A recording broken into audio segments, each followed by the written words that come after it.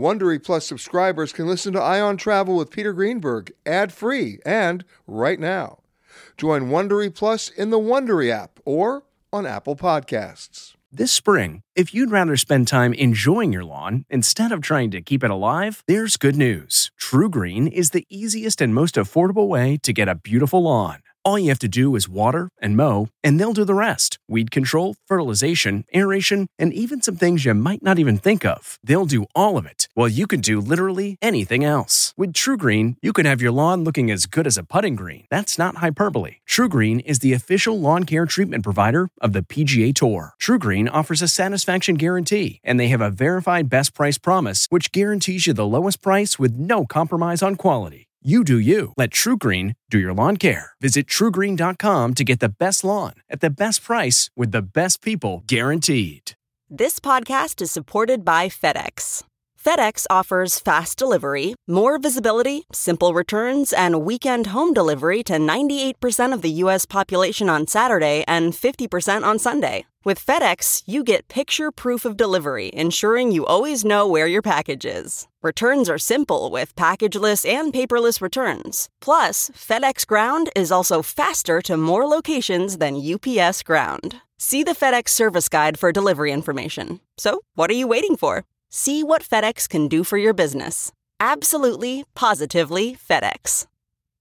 This episode is brought in part to you by Audible, your go-to destination for thrilling audio entertainment. Whether you're looking for a hair-raising experience to enjoy while you're on the move or eager to dive into sinister and shocking tales, Audible has an exclusive collection of thrillers from best-selling authors that will keep you on the edge of your seat. Like James Patterson's first audio-only thriller, The Coldest Case. Experience stories like never before, where every chilling detail is brought to life by captivating sound design. Plus, as an Audible member, choose one title a month to make yours forever.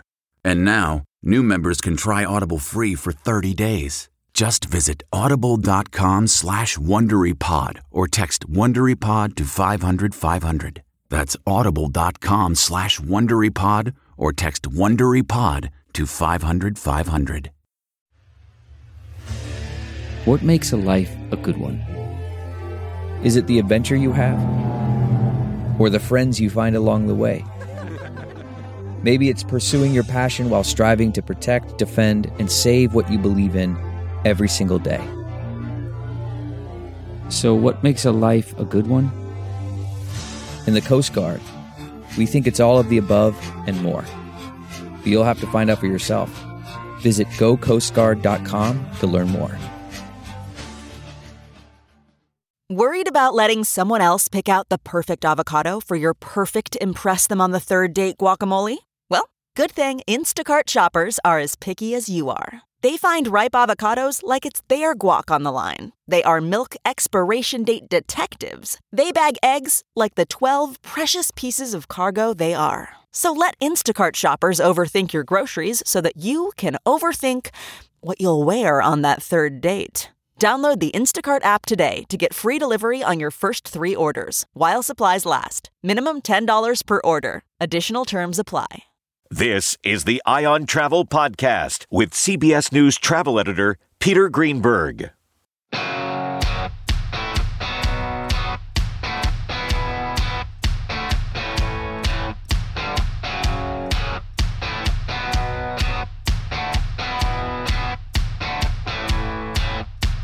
Hi everybody, Peter Greenberg here, and welcome to another edition of the Ion Travel Podcast. This week, a little bit of a summer break. We're heading to Southwest Harbor in Maine, where we'll hold court, so to speak, at Beale's Lobster Pier. I like to say when the going gets tough, the tough eat lobster rolls. But we'll discuss the world's problems out on the pier. I'll speak with Kevin Schneider, the superintendent of Acadia National Park, with an update on the pressures facing all national parks as the number of visitors explodes. Then, of course, I have to talk lobsters with Sue Bernier of the Island Institute, with an update on the lobster population and what those numbers are telling us about the environment. And then my conversation with television director Michael Pressman. You've seen his work for years. Law and Order, Blue Bloods, Chicago Med. But when he wants a different kind of reality, he heads for Maine. What brought him there? And perhaps most important, what keeps him there? What lessons has he learned? First up, a visit to Acadia National Park with Superintendent Kevin Schneider. The comfort of your favorite seat is now your comfy car selling command center, thanks to Carvana. It doesn't get any better than this. Your favorite seat's the best spot in the house. Make it even better by entering your license plate or VIN and getting a real offer in minutes. There really is no place like home. And speaking of home, Carvana will pick up your car from yours after you finalize your offer. Visit Carvana.com or download the app and sell your car from your comfy place. Kevin, welcome. Hey, Peter, welcome to Acadia. We're glad to have you here. Now, it's interesting because most people, I mean, they're familiar with Yosemite or the concept of Yosemite, Yellowstone, but Acadia is a real gem. And people don't realize, it's more than just like one of the top 10. We're talking 50,000 acres of opportunity here, plus the highest mountain, right? You got the highest mountain in the Northeast. Yeah, Acadia is really the crown jewel of the East Coast of the United States. We have the highest mountain on the eastern seaboard, Cadillac Mountain. It's a place where you can see the sun greet the American continent for the first time each day. And you've got lakes, you've got the ocean, you've got miles of hiking trail, carriage roads. It's an incredible place to be. I did my research, 158 miles of hiking. Right. That's right. It's nonstop. There's so much to pack in here. Of course, the question you just raised using that terminology is how many people are packing in, because this is a summer in which so many national parks are insisting on reservations because they have to have them, right? Americans are going back on the road. Airfares in many markets have quadrupled, and even though gas prices are higher, we haven't reached the tipping point yet where people are not going to get in their car. Because for a family of four, if your airfare just went up $400, that means for a family of four, that's a $1,600 airline ticket.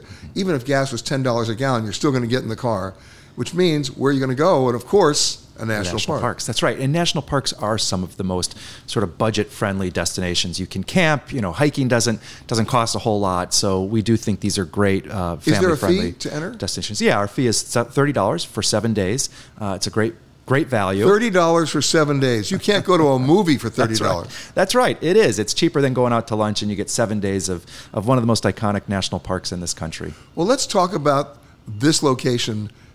What are the surprises that people aren't expecting?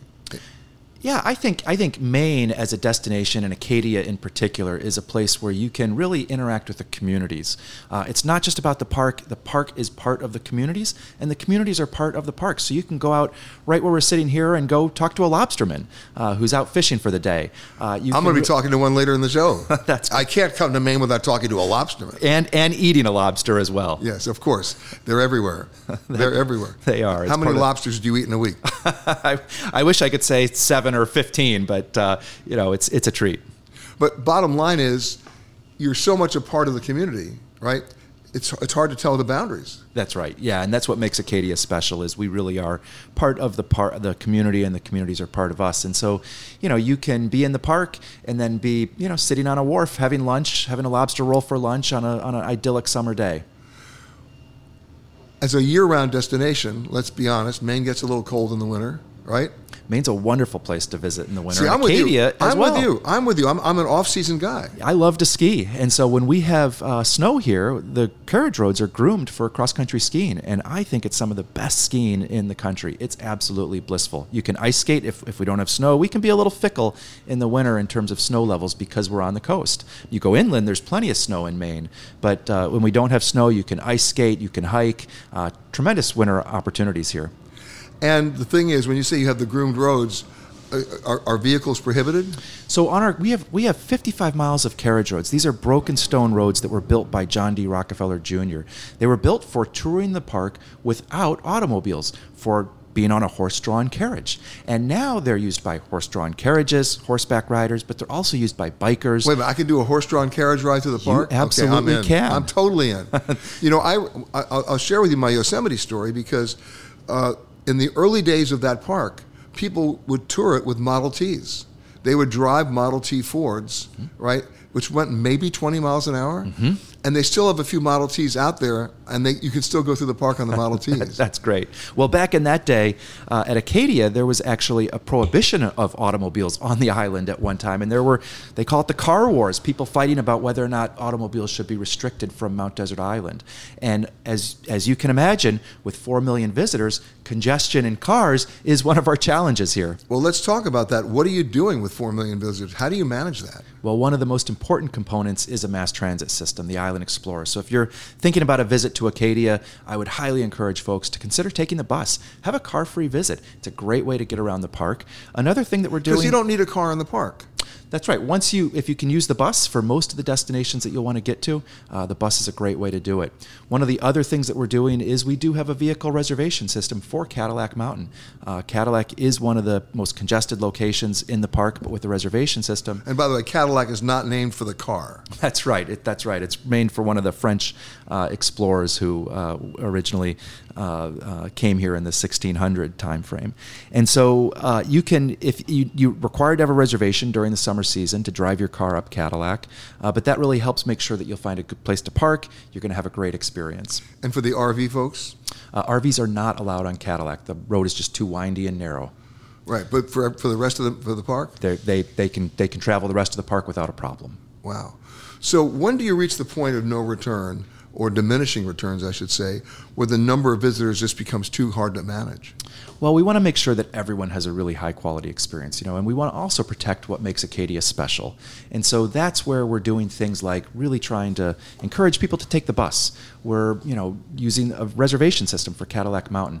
Before the reservation system, on a sunrise, which is the most popular time at Cadillac, we would have 500 cars at the top of Cadillac Mountain. There's only 150 parking spaces. So it was just an absolute chaotic mess. And the reservation system kind of evens that out throughout the day so that everyone gets a chance to go up.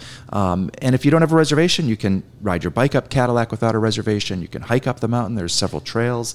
You can I want to ride my bike down. That would be fun. Of course, you got to get up first. Yeah, you had to mention that, yeah. And you can take a taxi or a commercial tour up Cadillac. So there are a number of ways for folks to get up there. What about dark sky tourism? Are you guys doing some stargazing? Yeah, the stars here are some of the darkest skies on the east coast of the United States. So it's a great place for people to come and either go up to Cadillac for the evening or go to Sand Beach. Those are great places to watch the stars. Now, you mentioned Sand Beach. Let's put that into some perspective, too. The water is not warm here. Not exactly. Have you been in? Of course, yeah. I'll swim in the ocean when it's about 75 or 80 degrees here on which is a hot summer day for us. Yeah, that happens how many days a year? Oh, we get it. Come on. There are enough. July and August are prime ocean swimming days. But if you want to go for a swim, inland, we have incredible lakes in Acadia, and people don't often consider that. But the swimming on the lakes in Acadia is wonderful. Now, and the lakes are warm. Now, the lake, no motorized vehicles? It depends on the lake. Some of the lakes do have motorized boats on them. Others do not. Right. I mean, I love a lake that you can go out on a canoe. Yes. And even many of the motorized they can water ski in Cypress Gardens. I'm with them. They can do that. Sure. But if you're going to look at that lake, you want to experience it with silence. That's right. I understand. Some of the lakes have horsepower restrictions. Other lakes don't have any motorized boats on them as well. So there's an array for visitors. So other than the sheer number of visitors, what's your biggest challenge? The biggest long-term challenge facing Acadia, and even a short-term challenge, is climate change. We are seeing a rapidly changing climate here. And I used to think of climate change as something that would happen in the future. But it's something that we're seeing happen now. That's right. It's interesting because I live on an island which is part of a national seashore called Fire Island in New York, and we see it every day. Yeah. Right? It's rising water levels. Mm-hmm. It's drought. Mm-hmm. It's temperature increases. Mm-hmm. And there's no real way to fix that, mm-hmm. right? When the water level rises, you're going to have flooding. That's right. Right? And how do you change that?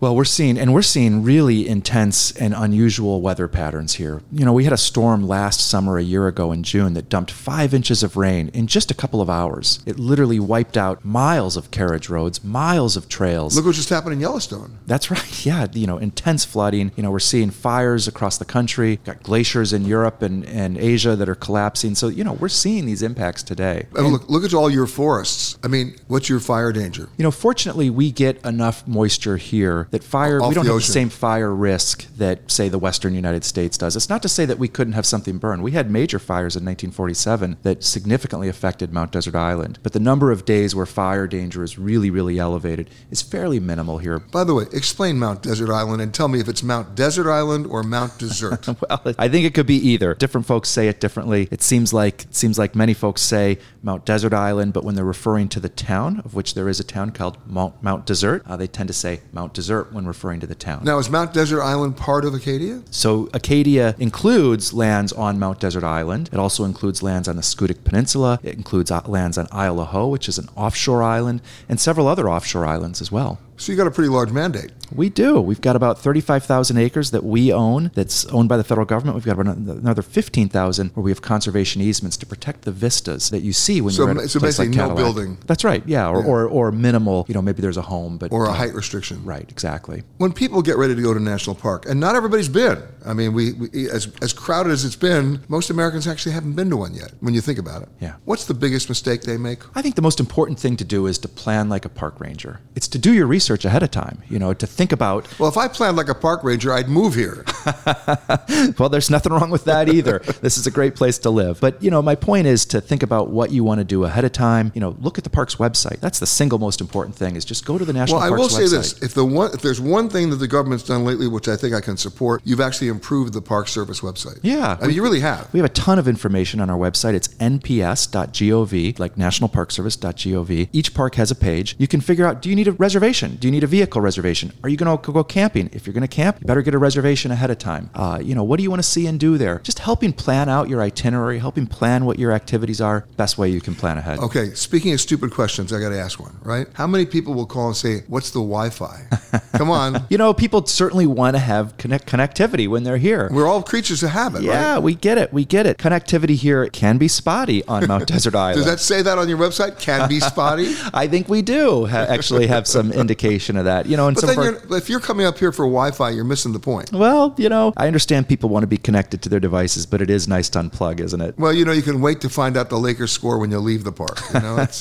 I get that. But at the same time, you're talking to an addicted Wi-Fi guy. So. Yeah. But I would think that the minute somebody comes into the park, their pulse rate drops. Yeah. They sleep better. My metric, everyone wants to know what's my favorite place in the world. Yeah. I said, here's my metric, where I sleep the best. Yeah. Right? Because where you sleep the best is where you think the best, where you create the best, where you love the best, where you aspire to come back. Yeah. It's your point of reference. Yeah. Right? And the air. Let's talk about the air at Acadia. Yeah. That is where you sleep the best. Yeah. Well, the medical research actually supports that. When you go outside in nature, your blood pressure drops, you feel better, it releases endorphins. Being outdoors is medicine at some level. I know for myself, if I'm not out in the park, going for a run, going for a hike on a regular basis, I start to get a little grouchy. This is why I live here. It's why I do what I do. You're not pretty grouchy today, so I guess we're good. I'm looking out at a beautiful view here. Yeah, it's amazing. You come to this pier and it's postcard time. Yeah. It's absolutely postcard time. Yeah. It's quiet. Yeah. Everybody knows everybody. Yeah. Right? That's Maine. Everybody knows everybody. It is a small state in terms of population, big in terms of geography, but it has some of the most friendly people here, and people are great. And how big is your staff? We have a staff of about 80 year-round, and then we hire about 150 summer seasonals to help us run this place. Wow. So it's a complicated operation. We're doing everything from maintaining water systems, cleaning restrooms, operating visitor centers, doing law enforcement, providing fire protection for wildland fire. Do you have your own fire department? We do. We have a small wildland fire crew here that in case there's something that breaks out, but we're also supported by the surrounding towns and villages and communities that help us. All right, so here's the secret. We know summer is popular. We know you and I are contrarian travelers. We like the off-season. What's your favorite month in Acadia? My favorite month is probably February or March. Whoa. Because that tends to be when we have the most snow. And I love to ski. And, the winter is a time when you really can get this place to yourself. You can go to a restaurant and, it's just a handful of people. People do kind of know each other. You're kind of a local when you're here that time of the year. And, getting out on the carriage roads when we have snow, cross-country skiing, going for a hike, maybe bringing instep crampons because the trails can get a little icy. There's advice I need. It's a great way it's a great time to be here. How to avoid orthopedic surgery? Get the crampons. There you go. It's a good idea for a lot of our trails in the winter. But you're going to be out there by yourself. Yeah, you're going to have an experience to yourself. But even in the summer, you can be on some of our trails here and not see a ton of people. Memorial Day weekend, I spent the morning on the carriage roads going for a run. I saw a handful of people. And then later in the day, I was out in the park in uniform, directing traffic and dealing with, 20-minute queues to get into the park. But my point is, I still had an incredible experience on one of the busiest weekends of the year by just going out early in the morning, going out at 7 in the morning. My thanks to Superintendent Schneider. Of course, you can't go to Maine without seeking out lobster. It's a tradition as old as the state itself, maybe even older. But what can lobsters tell us about the environment, as well as responsible travel? I sit down with Sue Bernier of the Island Institute. Sue Bernier, thank you for joining us. Thank you for having us. You're going to tell me everything I need to know about where we are, because the first thing we talk about is we're actually coming from a working pier. Yes. I mean, that's Americana. Yes. Working waterfronts here in Maine are one of the last examples of anyone, tourist or everyday person, can look out there and see real people doing real jobs without that interplay of having to be a consumer or having to go to a restaurant. You can actually meet and see the people fishing and hauling that lobster or other fish right to your dinner table. Tell me about the Island Institute. The Island Institute is about 40 years old. We're going to turn 40 years old next summer. We are a community development organization working with island and coastal communities to really protect and preserve these working waterfronts, this way of life. That includes economic sustainability and getting ready for climate change. Lots of big changes coming to these working waterfronts in these communities, and we're helping those communities prepare by partnering with them. So it's not a matter of if climate change, it's a matter of when and how we prepare. Correct. The Gulf of Maine is warming faster than 99% of the world's waters. Lobsters like cold water. That's scary. It's pretty scary. But we are innovative. And the wonderful thing about lobstermen and other fishermen, they're ready to diversify. I often joke that give a lobsterman a roll of duct tape and a wrench, and he or she can probably fix anything. So we're adapting, we're preparing, and we're diversifying the fishery to make sure that we're still looking at the beautiful Beals Lobster Pier 10, 20 years from now, no matter what happens to those particular species. But Sue, how do you diversify the fishery? You start to invest in the people currently fishing on the water and helping them to learn about aquaculture. A lobsterman who's also growing kelp, a lobsterman who's also farming oysters or scallops, for example, can do more in a full year than they could do in one single lobster season. So as the lobster fishery changes, we hope the lobsters stay right where they are. But what I'm hearing from you is you're sounding as if it's almost inevitable that the lobster numbers are going to go down. So far, we're seeing that the adult lobster numbers are staying where they are. We had a market year, a banner year last year, but we're seeing the juvenile lobsters, the young lobsters that grow up to be the ones that you eat at your dinner table. We're seeing fewer and fewer of those. And that's the scary thing. That's the scary thing. They need cold water. They've moved from off the coast of Massachusetts and Rhode Island to Maine, and they're going to continue to move north. So we're trying to do what we can to reduce greenhouse gas emissions. We're trying to electrify the working waterfront. We're trying to do our part to make sure that we're doing everything we can to keep this lobster fishery viable. But are there any simple solutions? I mean, I'm not trying to be silly, but you can't drop ice in the water. I mean, that's not really going to help. No, but you can talk about and think about how we fish more sustainably. We can talk about things like putting electric outboards on all of these skiffs. You can't put an electric outboard on a lobster boat that's going 3 and 4 miles offshore, but you can electrify the working waterfront where they work, and we can do our part to make sure that the Gulf of Maine is not getting worse and warmer. Are you seeing the change not just with the lobster, but with other fish as well? So it used to be that people ate Maine shrimp. There is no Maine shrimp fishery anymore. We've had several species go by the wayside, and although the lobster fishery is very strong, we need to prepare now for what the diversification or the next fishery might look like. Where I grew up in New York, out on Fire Island, we used to have an abundance of seafood. We used to have an abundance of everything from, bluefish and striped bass, mackerel even showed up, blowfish, right? Crab. Well, the crab went away years ago. The blowfish went away years ago. The striped bass and the bluefish are still around, but last summer the blowfish started to come back. So, I mean, and we don't know why, but there's hope. There's probably a scientist or two out there that knows why, or are working on why.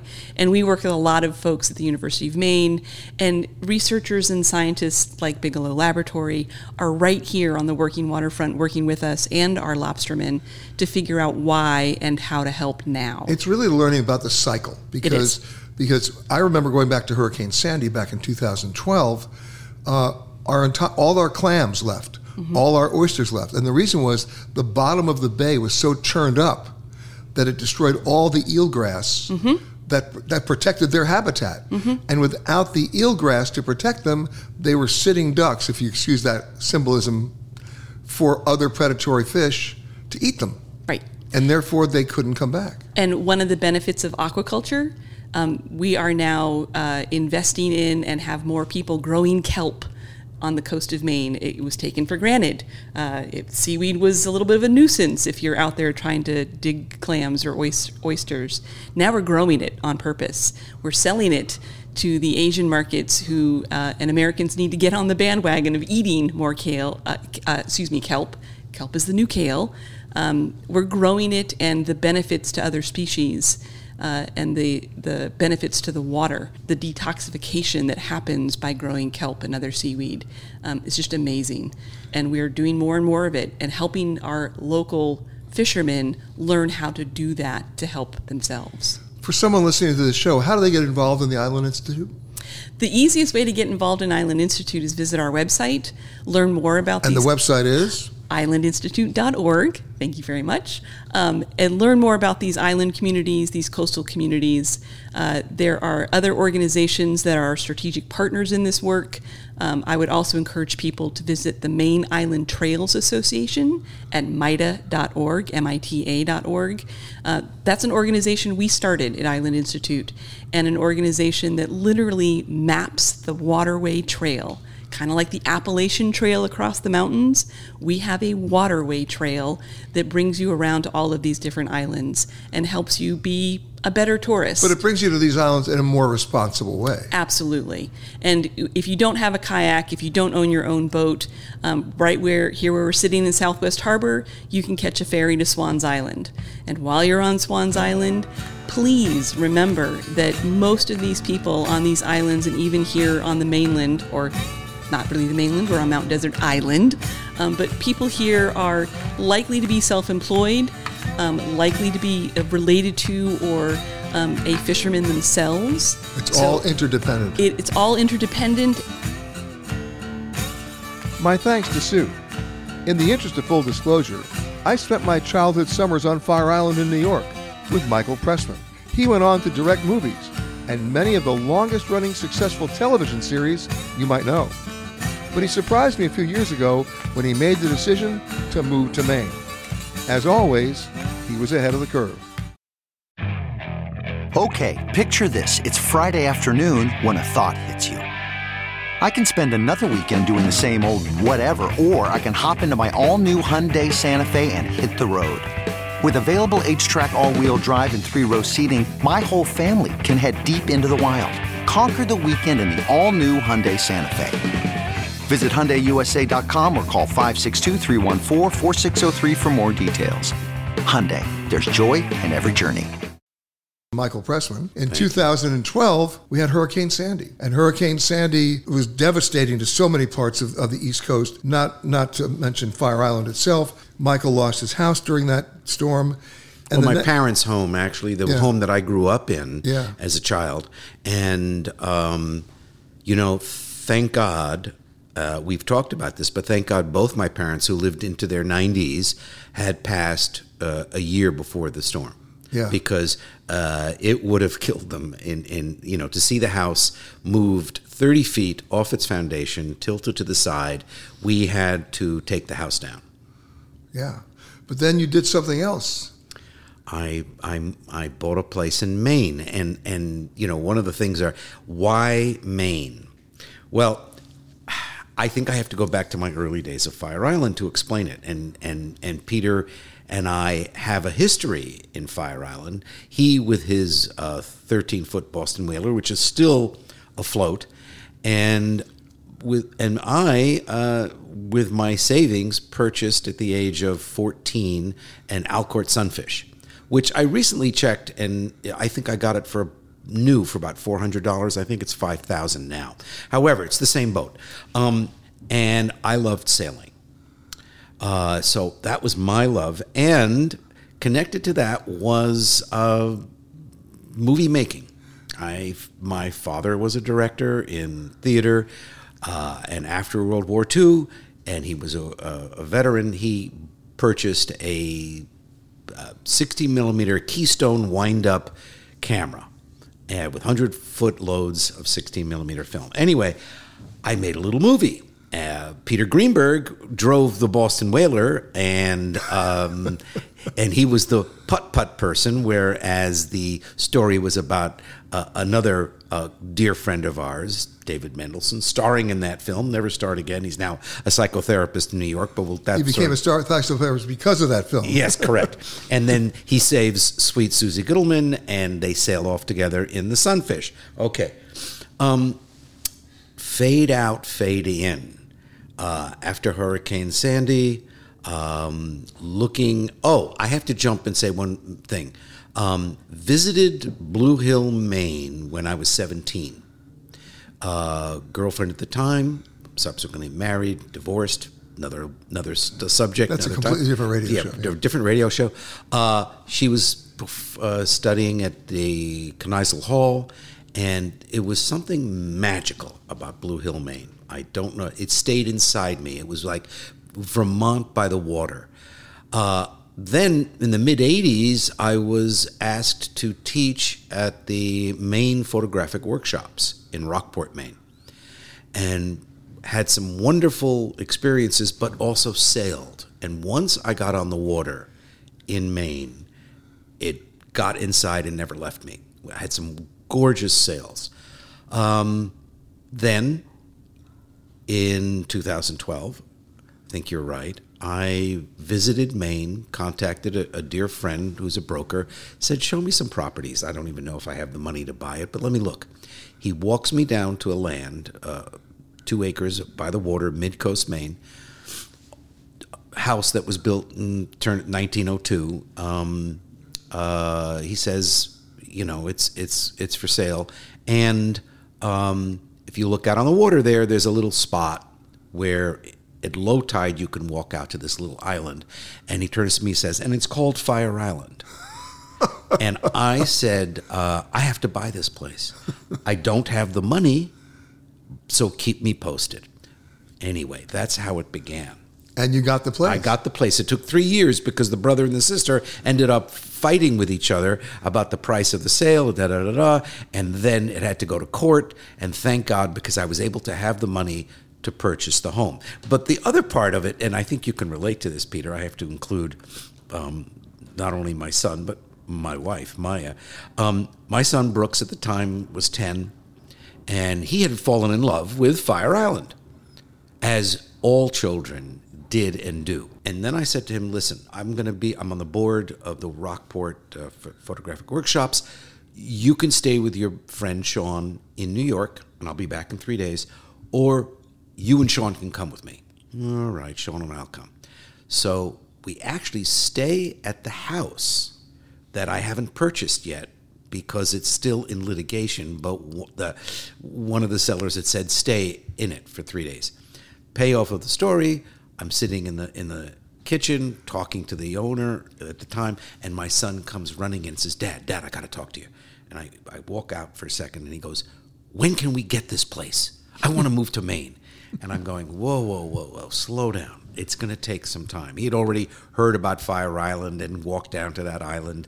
So the connection from both childhood to adulthood, Fire Island to the beauty, the intoxicating beauty of Maine, I can't explain it other than to say it is understood once you come here. And I have to throw in the lobster rolls and the Lobster, which I hope we are having after this conversation at Beal's Lobster. What's the exact name? Beal's Lobster Pier. Yes, it is. Perfect. I also wanted to mention something else, because we were dealing with the changes in our life in terms of the last couple of years of the pandemic.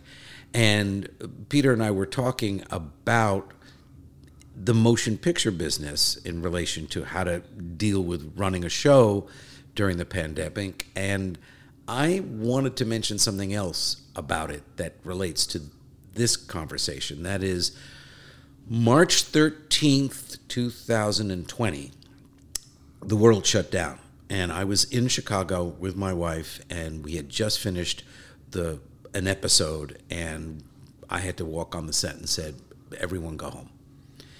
The whole industry is shutting down. We had a week to close up, and I said to my wife, look, we can drive back to Brooklyn. That's where we live. And she said, look at the map. Brooklyn's on fire. New York is exploding. Let's go to Maine. I said, it's the middle of March. She said, no, I think it's the safer thing to do. So we turned around, we flew to Portland, we stayed a night with her daughter who lives in Portland, and then we rented for a month in Camden, and then moved into our house in Northport end of April. I spent 6 months here, and it was the most glorious 6 months. Couldn't have been more stressful, because every other day I was on a Zoom call with the studio trying to figure out how do we begin shooting again. It was a very, very difficult time for everybody. But to have the quiet, the privacy, the beauty of Maine, at least to comfort us during these difficult times, was a blessing. You know, people ask me where my favorite places are in the world, and I give them the answer. And the answer is where I sleep the best. That's my metric. Fire Island certainly qualifies for me. Maine certainly qualifies for you. Yeah. Where you sleep the best is where you think the best. Where you think the best is where you create the best. Where you create the best is maybe where you love the best. But most importantly, it's where you always aspire to return to. Yes. It's that image of the screen door closing, that noise, the wind coming through off the water. And you know what? If you can find it, and you certainly found it in Maine, you don't let that go. No, you're right. Absolutely. And in fact, what's happened for me in the last several years is with the advent technology of the iPhone and the quality of the camera, I'm taking many, many more photographs and printing them and feeling like, photography in Maine, as well as painting, but for me, photography in Maine is the most amazing. How do you adjust to the pandemic when you're shooting? It's one thing for an airline to require me to wear a mask or to go anywhere during that. We all did. But how do you do that on a television show or on a movie set where the word intimacy is part of every script? How do you do it? Yeah, it's very hard. But here's the fundamental thing that happened in the movie industry that actually made it probably the safest place to work was after the negotiations with the guilds, they came up with testing protocols. So that at the beginning, we were testing 5 days a week. Every morning, an actor or a crew member would have to come in early and get a rapid test, and then 3 times a week, a PCR test. So that if there was ever possibly somebody who was asymptomatic, we would know that before they showed up on a set. So I remember very early on, we had a kissing scene in pre-vaccination, and it was very unsettling. It was hard for the actors, but they both had tested negative. That morning, the scene was shot that morning, and it was reserved. I can't say it was this big love scene, but it was the... Was it a peck on the cheek or was it kissing? It was kissing. It was serious kissing, but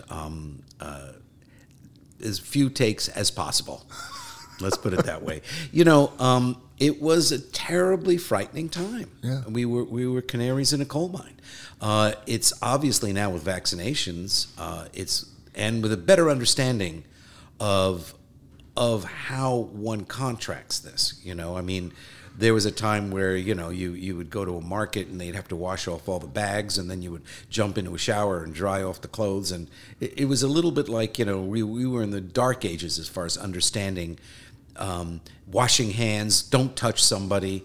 Turns out it's a very contagious disease. It's airborne. And you want to be very careful when you're indoors. Did anybody get positive who kissed? No. People did get positive. Yeah.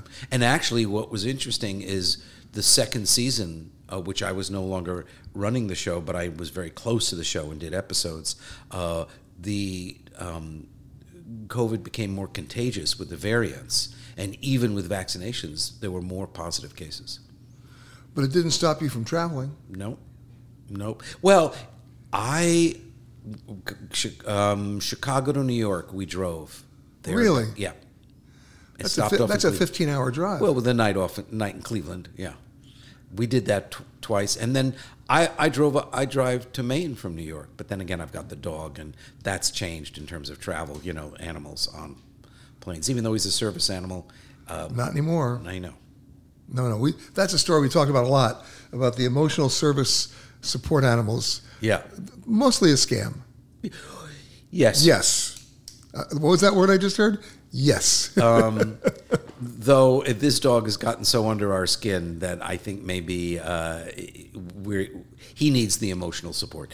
I do want to say one thing, though, Peter, since we're here in Maine and we've touched upon the other draw, and I don't know if you felt this, Lobster.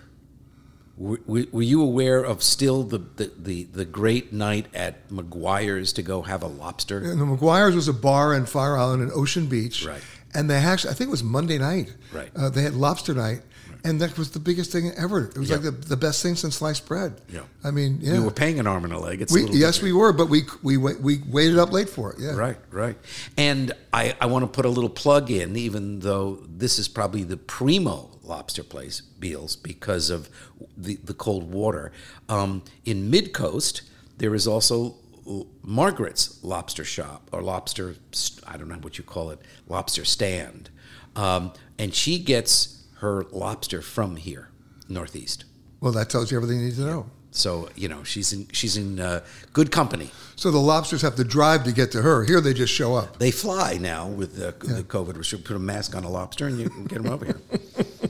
We should be playing the B-52 song, Rock Lobster. Yeah. But the bottom line is you're now full-time in your head, Maine. I am. That's a great way to put it. And in fact, dreaming of the ultimate dream, which is to shoot a movie up here in Maine. Working on a script. Yeah. I'm working on a screenplay, hopefully to be able to do it, if not next summer, the summer following, but capture the magic of Maine and tell a story here. Well, listen, like any place you fall in love with, the idea is not just to get there, it's to stay there. Yeah, absolutely. Yeah. Absolutely. When was the last time you had lobster? A couple of days ago, I think. Okay, good. I'm ready for another lobster roll. And bottom line, I have to ask this, and I'm putting you on the spot. Please. But I'm going to do it, all right? Michael Pressman, how long have you been directing the SVU franchise? The SVU franchise, well, or Law and Order for that matter. Well, Law and Order, I came in season 15. That was like 15, 20 years ago. But then I think I'm going to be doing my 19th episode of SVU in October. Okay, so I know there's the dead body thing. Is that what you're bringing? Yes. Mm-hmm. I got to be the body. Quickly, tell me. All right, I haven't read the script yet, but you will be the first to know, Peter. You will be the first to know. My thanks to Michael, to Sue Bernier, and to Superintendent Schneider. And my thanks to you for listening to this Eye on Travel podcast from Maine. For more conversations with the world's leaders in travel, as well as answers to your travel questions, be sure to rate and review this podcast wherever you happen to listen to podcasts. And for all the breaking travel news, from Maine to Mumbai and all around the world, grab your lobster rolls and head right to petergreenberg.com. The Ion Travel Podcast is produced by Amanda Morris and Anthony Protis Chung. For more content from Peter Greenberg and the Ion Travel team, visit petergreenberg.com. Ion Travel is a production of CBS News Radio. If you like Ion Travel with Peter Greenberg, you can listen early and ad-free right now by joining Wondery Plus in the Wondery app or on Apple Podcasts. Prime members can listen ad-free on Amazon Music. Before you go, tell us about yourself by filling out a short survey at Wondery.com/survey. Hi, this is Jill Schlesinger, CBS News business analyst, certified financial planner, and host of the Money Watch podcast. This is the show where your money is not scary. It is a show that's all about you. It's your questions that make it possible for me to provide unconventional and entertaining insights on your money, and maybe more importantly, on your life. Follow Money Watch wherever you get your podcasts. You can listen ad-free on the Amazon Music or Wondery app. Survivor 46 is here, and so is On Fire, the only official Survivor podcast, and we have a twist this season. The winner of Survivor 45, Dee Valladares, will be joining us every week. We're going behind the scenes of the biggest moments, the how and the why things happen, and the strategy and analysis you can only get from someone like me, a Survivor winner. Listen to On Fire, the official Survivor podcast, wherever you get your podcasts.